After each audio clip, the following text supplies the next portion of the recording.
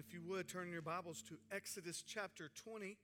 Exodus chapter 20, and you can make your way to verse 4 and following, as we are now in week 2 of this series through the Ten Commandments, really attempting to dig as deep as we can, kind of looking at every nugget, every jewel that we can find from these 10 commandments, these 10 words as they are said, that might help us not only get an understanding of the rule, of the law, but having a better understanding of the God who makes the rule, the God who makes the law. I was thinking about the passage of Scripture, that our focus verse from Psalm 19, and just how often in Psalm 19 and then in its parallel, in much more lengthy parallel in Psalm 119, how often it speaks of the law of the Lord being a delight and the commands of the Lord being pure and sure and good, and how it speaks of this richness of the law as though it is like fine gold or silver, or that it is like jewels of rubies and sapphires, and to think how oftentimes we begrudgingly go to this law. But if we really believe that this is the bread of life, that this is our nourishment, if we really believe that it's worth more than silver or gold, then not just the parts that we enjoy from the Galatians and Ephesians and Philippians that are kind of easier to tackle, but every portion of God's word will we see as rich for us. Even a part that is telling us what we ought not do. And so that's what we find ourselves in the midst of these commandments today. In some way, the second commandment provides greater detail to the first commandment, right? There is this explanation in these first portion, have no other gods before me. He really says, I am the Lord your God, right? This is like a statement. I'm the one God, so don't have any other gods. Do not offer our worship to anything else. But what we'll find today is he takes it kind of a step further in the commandment number 2. So let's read that beginning in verse 4, right? He says, you shall not make for yourself a carved image or any likeness of anything that is in heaven above, or that is in the earth beneath, or that is in the water under the earth. You shall not bow down to them or serve them. For I, the Lord your God, am a jealous God, visiting the iniquity of the fathers on the children to the 3rd and 4th generation of those who hate me, but showing steadfast love to thousands of those who love me and keep my commandments. This is one of the longer commandments, right? It gets lengthier here for a little bit, and then it gets real short as we get further into the commandments. But I want us to think some first about idols in themselves. And what I would tell you at first is that idols are preposterous. I was thinking about a good word, like idols are absolutely ridiculous if you really think about it. They're absurd, ludicrous, foolish, insane, senseless. Like when he was speaking to them, most commonly, it was that people were carving out of wood or molding things out of different, like again, whether it was out of gold or silver or different forms of metal, carving things and then worshiping those things that they had just carved. I was in China years ago, and I went into a temple on a tour of this temple, and literally thousands of carved statues. Watched people burn incense as they begged and pleaded these figures carved out of stone. They were, some of them weeping and crying. Saw a similar picture in India. Saw a similar picture in Nepal. It's like over and over. This is the common. In other parts of the world, this is what might seem so foreign to us or so Old Testament to us, right? In maybe our context, in our world, we don't think of actual idols. We think of figurative idols. But there's still very real idol worship happening, in fact, for arguably a majority of the world. And yet, it doesn't make any sense. Right? They are the ones, even when they carve it, they know that they are the ones. What kind of God do you want to worship? One that you've made? It doesn't make any sense. And I want to worship the God who made me. Not one that I've carved. I would be terrible at making an idol anyway. I can barely draw a stick figure. But like, why would I want to worship the thing that I have created? But I want you to notice in this absurdity of idol worship that idol worship is progressive. Notice how God really says this to Moses. You shall not make for yourself a carved image or any likeness of anything that is in heaven above or that is in the earth beneath or in the water under the earth. By the way, that covers it all. Anything in heaven, anything on the earth, anything in the waters. So if you've seen it or not seen it and you think you should make an idol of it, the answer is no. He says you shall not bow down or serve them. So think about this progression. First, it's just to make it. Don't make a carved image that you might worship. And I was thinking some about that for us, if we're trying to check a box, which is a dangerous thing for us to consider when we look at the Ten Commandments. It is easy for us to simply say, well, I haven't done that. I didn't carve an image recently, right? So maybe you didn't actually build something that you place on your mantle that you worship each night. But do you ever make God out to be something that he is not? Of course not. Well, here's where I think it happens. We like to make God softer than he is. We have a tendency to speak of his love, but never speak of his wrath, especially when it comes toward us, right?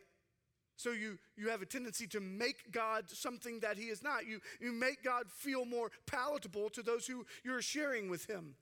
Right? If you're sharing with your neighbor or your coworker or your classmate or your friend and you find yourself wanting to just talk about him in a way that maybe would be appealing to them.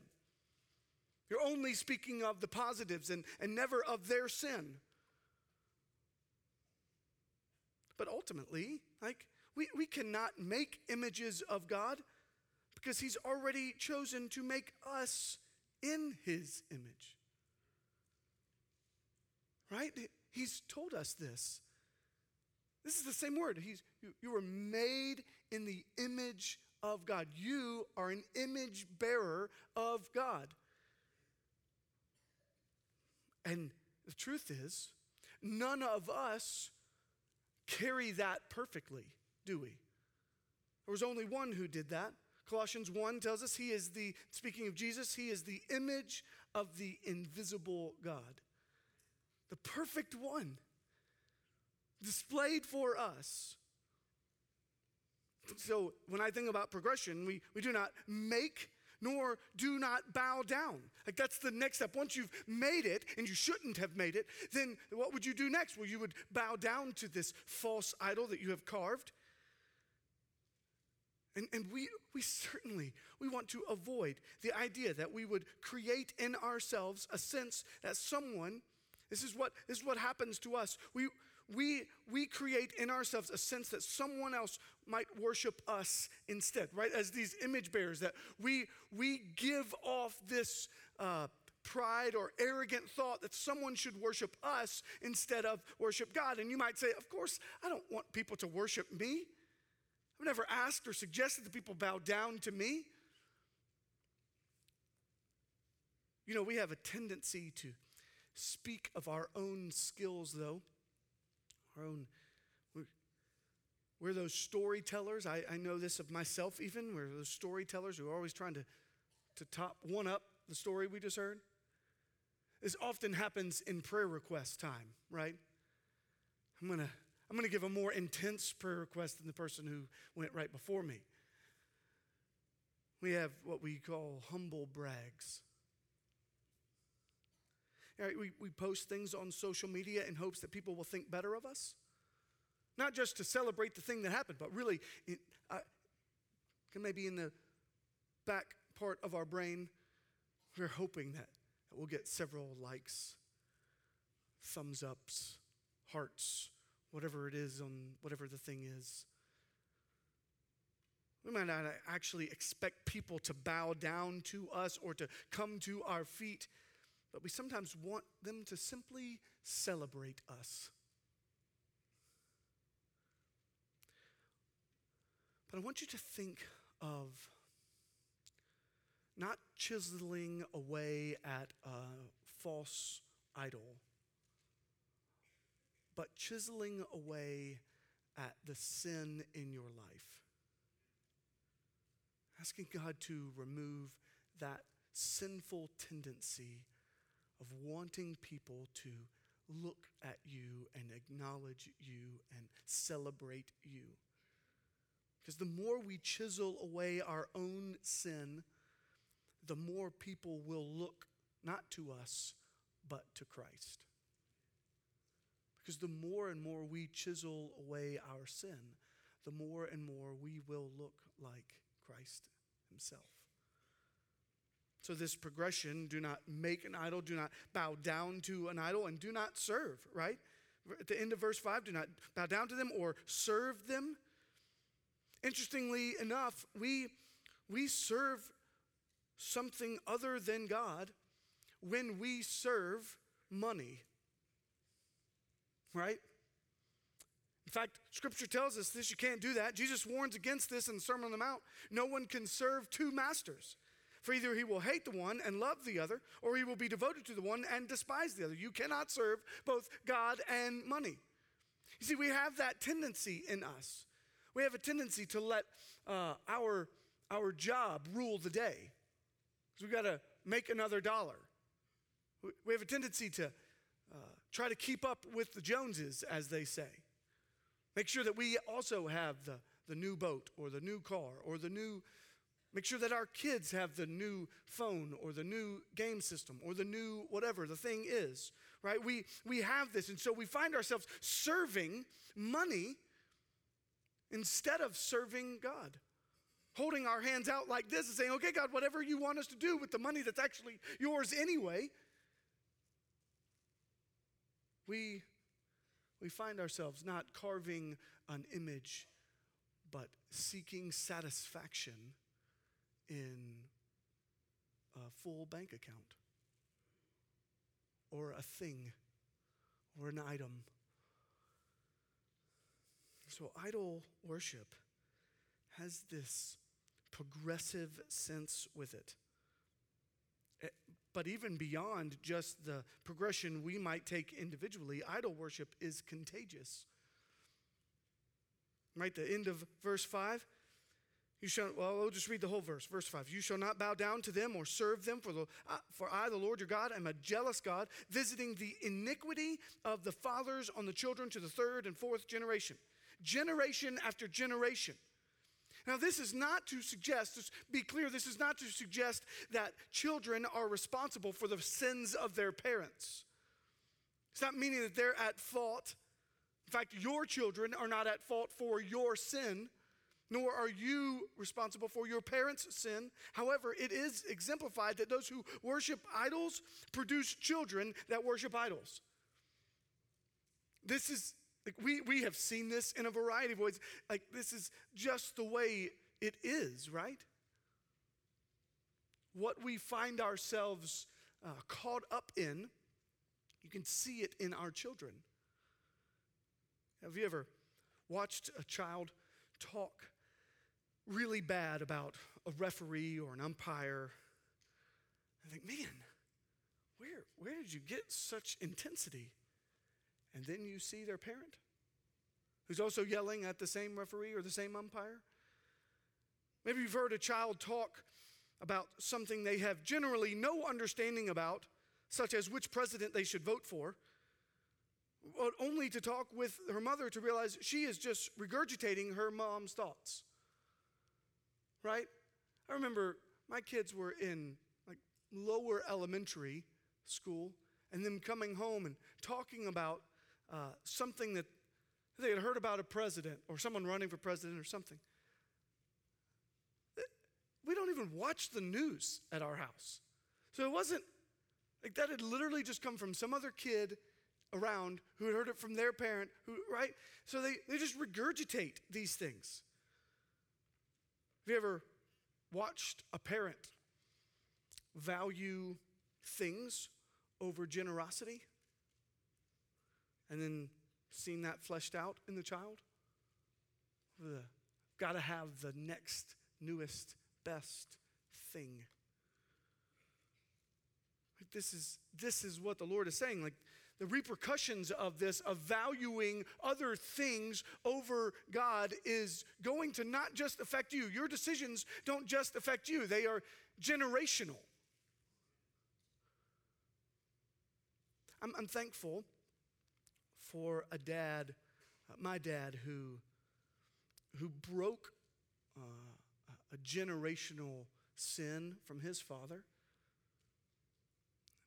My granddad did not live a life honoring to the Lord, nor did his dad or his dad before them. They may have all used things like time in the war as their excuse for their poor behavior, sinful behavior, but it was my dad who broke that chain. Right? And I think about now a new generation after generation that is following. Not just because I'm in the pulpit right now, but when I look at my kids and I look at my brother and his family, I look at my sister, and I think these are evidence of my dad breaking a chain with a new set of links now. Now, idols, again, make no sense. They're preposterous, right? They're ridiculous, absurd.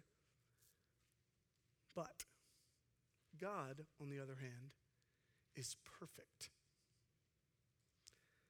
I love, as we were just singing, that there is no other God. And then the very next word is that he is holy. Right? That word means to be set apart. Right? So there is no other God. So what do we then celebrate? That he is set apart. Now, I say this often, but he is set apart in perfection. Holy, yes, does mean very specifically means to be set apart, but you can be set apart for a variety of reasons, right? You can be set apart because you're tall. You can be set apart because you're short. You can be set apart because you're a really good athlete, because you're really smart. You can be set apart because you're pretty or musically talented or whatever. In fact, you can be set apart for the exact opposite of all those reasons. You can be set apart because you're ugly. Sorry. You can be set apart because you're not smart or because you're not musically talented. Like you can be set apart for a variety of reasons, but holiness means to be set apart in perfection. There is no one else like him. He's perfect. And as such, it makes sense then that as this perfect God, he would be zealous for his glory. And before you get too worried about that, like why would he be zealous for his own glory? Well, I would ask you this: who would you think he should be zealous for their glory? Is there someone better for him to want us to worship? Is there something better for him to offer than to offer himself to us? How ridiculous would it be for the God of the universe, the one and only God of the universe, to suggest that we worship something or someone else? He's the only one that is perfect. He's the only one that is holy and righteous and good, never failing, never doing wrong. So why would he want anything more for us than for us to give him the glory that he deserves?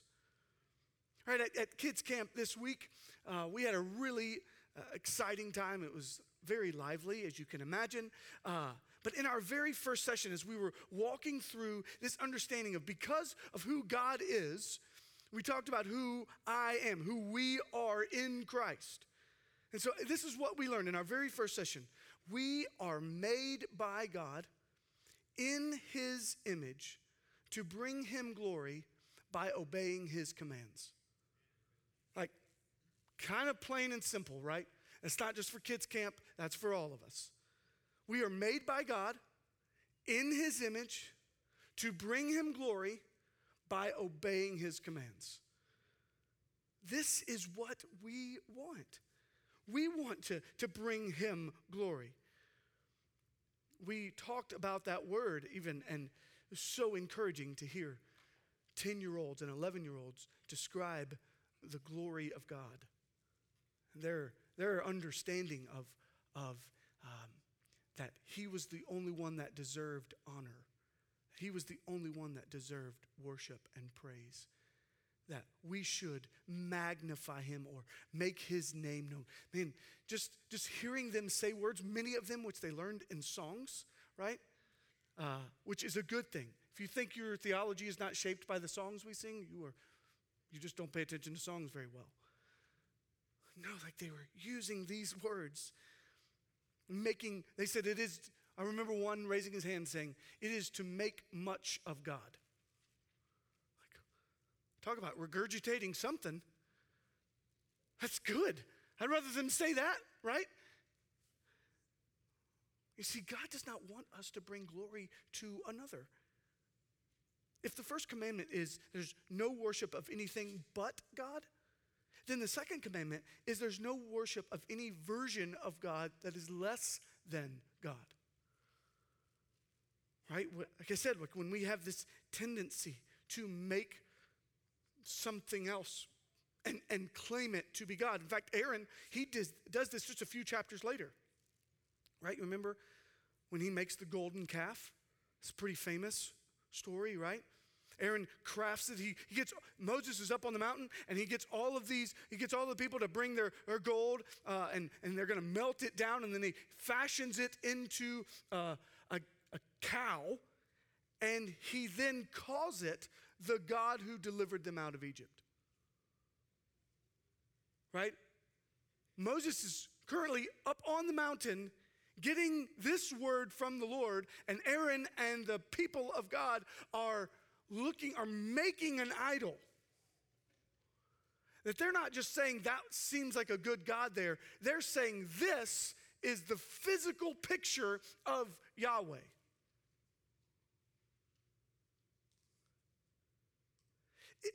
It really doesn't make any sense to do that. Because they know that's not true. But this is what sin does to us, right? It distorts our mind to where we're not even thinking clearly or rightly. Jen Wilkin describes the difference between this idol and God. And she says, it is small, but God is immense. It is inanimate, but God is spirit. It is location bound, but God is everywhere. It is created, but God is uncreated. It is new, but God is eternal. It is impotent, but God is omnipotent. It is destructible, but God is indestructible. It is of minor value, but God is of infinite value. It is blind and deaf and mute, but God sees and hears and speaks. So I want you to do this.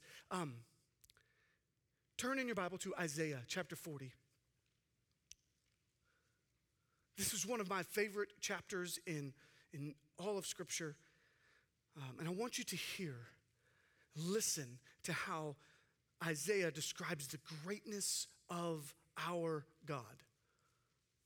This is one of those that you should just have your pen out, because there are going to be passages in this that you should circle and underline, star, if you have not yet.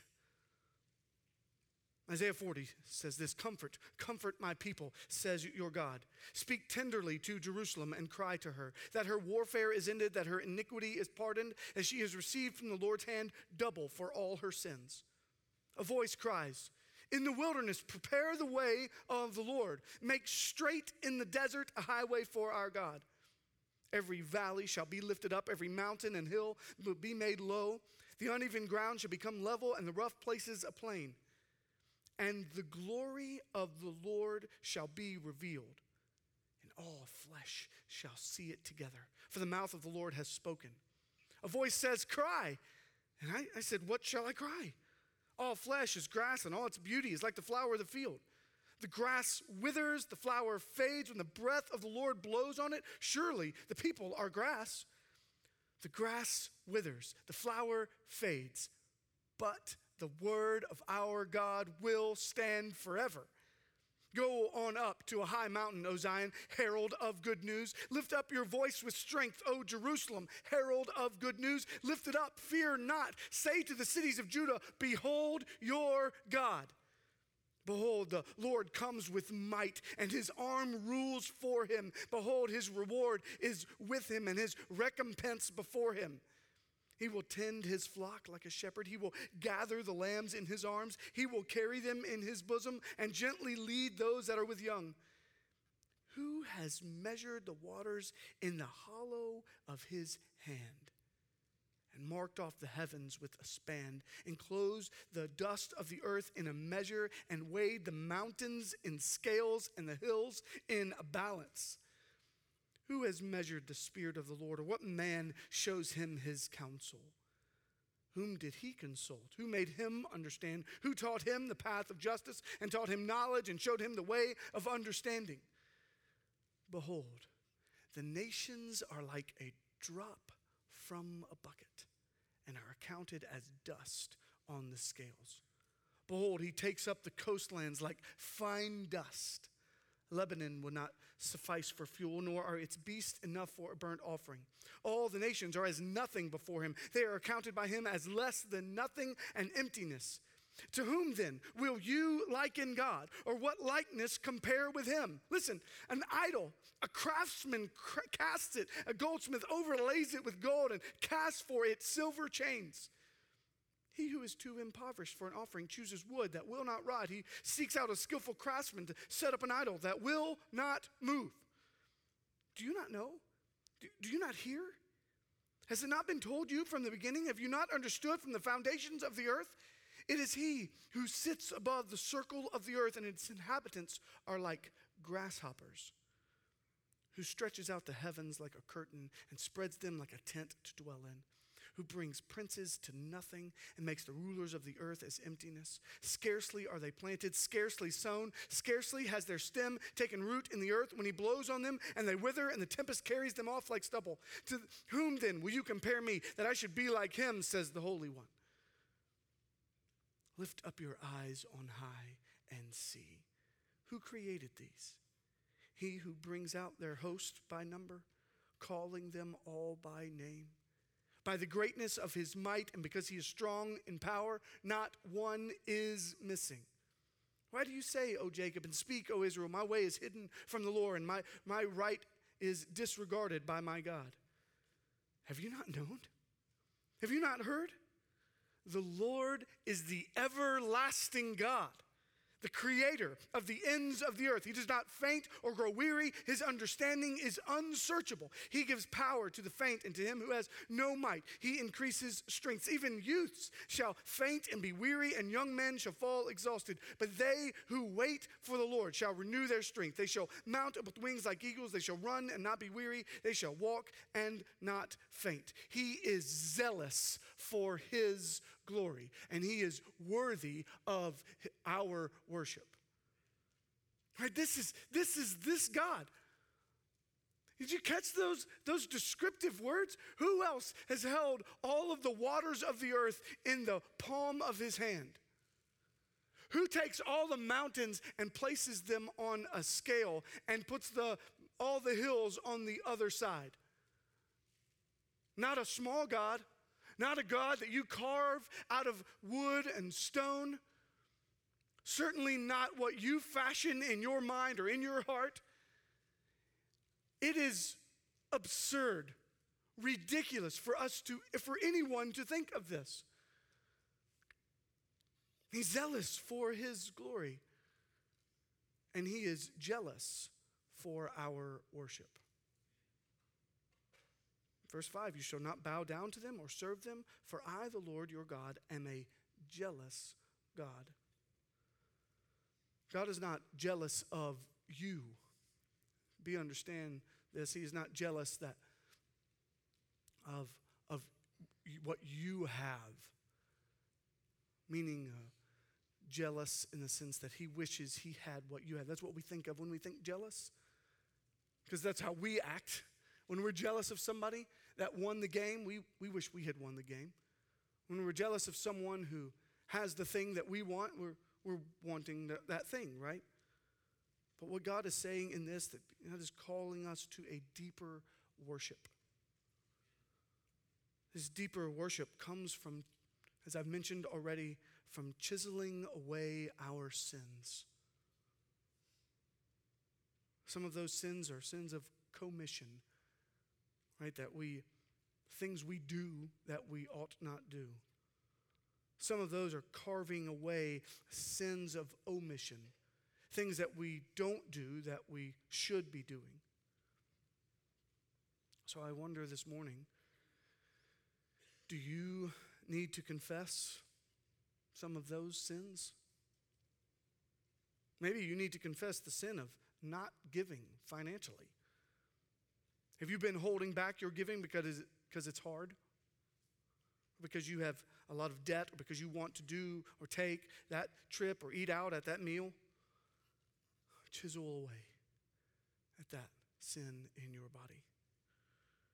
Do you need to confess the sin of silence when it comes to proclaiming the gospel? Have you just been quiet when the Lord commands this, expects this? Have you been avoiding talking to your neighbor or your coworker because you know you need to share with them? Chisel away at that sin today. Do you need to confess the sin of lust or greed or pride or selfishness? Have you been looking at your own interest instead of the interest of your husband or your wife or your spouse or your friend or your child? Have you been thinking of yourself more than thinking of someone else? Chisel away at that sin. He's jealous for our worship. Therefore, we must surrender to him. Right? Some of you, this isn't just a chiseling away because you've never actually turned your life over. You've never surrendered yourself to Christ. But he's the one. I was talking to David just right before everything got started this morning, and we were talking about the reality that we don't worship the cross, right? We have crosses, like there's a cross in our baptistry. Many of you are wearing a cross necklace, and we have crosses printed on things, but we don't worship the cross, right? What we do is we have the cross in front of us as a representation, as a reminder of what Christ did on the cross for us. So we don't worship the idol of the cross, we worship the Christ of the cross. We worship that Jesus took your punishment for breaking this commandment. Took on my punishment. When I broke this command, I was born into sin, and then I chose to sin. But Jesus took on the punishment that I deserved so that I could spend eternity with him. So we fix our eyes on him. We look to this Jesus. So some of you today, today, not tomorrow, not later. Some of you right now need to trust in Jesus. You need to turn away from your sin. You need to look away. You need to push away the idols you've created in your life, trying to think that your way is better, that your plan is smarter, that you have a better way to do this thing called life. And so you need to push those things away, reject them, turn away from them, your ways, in fact, even your sin, and instead trust in Jesus. He says, I am the way. I am the truth. I am the life. No one comes to the Father except through me. So we go to him. So my prayer for you this morning is that right where you are, right where you sit, that you would say, I'm trusting in you, Jesus. I'm going to follow after you.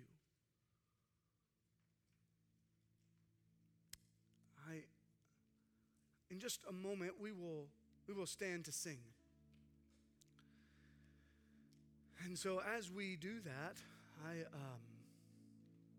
want to ask you if that person is you, if you're one who needs to turn from your sin and trust in Jesus today, that when we stand to sing, if you'll come right to this side, right here, there are some that would love to talk with you, answer questions for you, pray with you, celebrate with you what God is doing in your life. Maybe it is that your response this morning needs to be to confess sin that you might chisel away.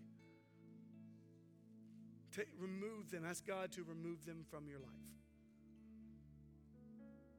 Maybe your response today is simply to say to the Lord in the song, God, I want people to look at me and see you.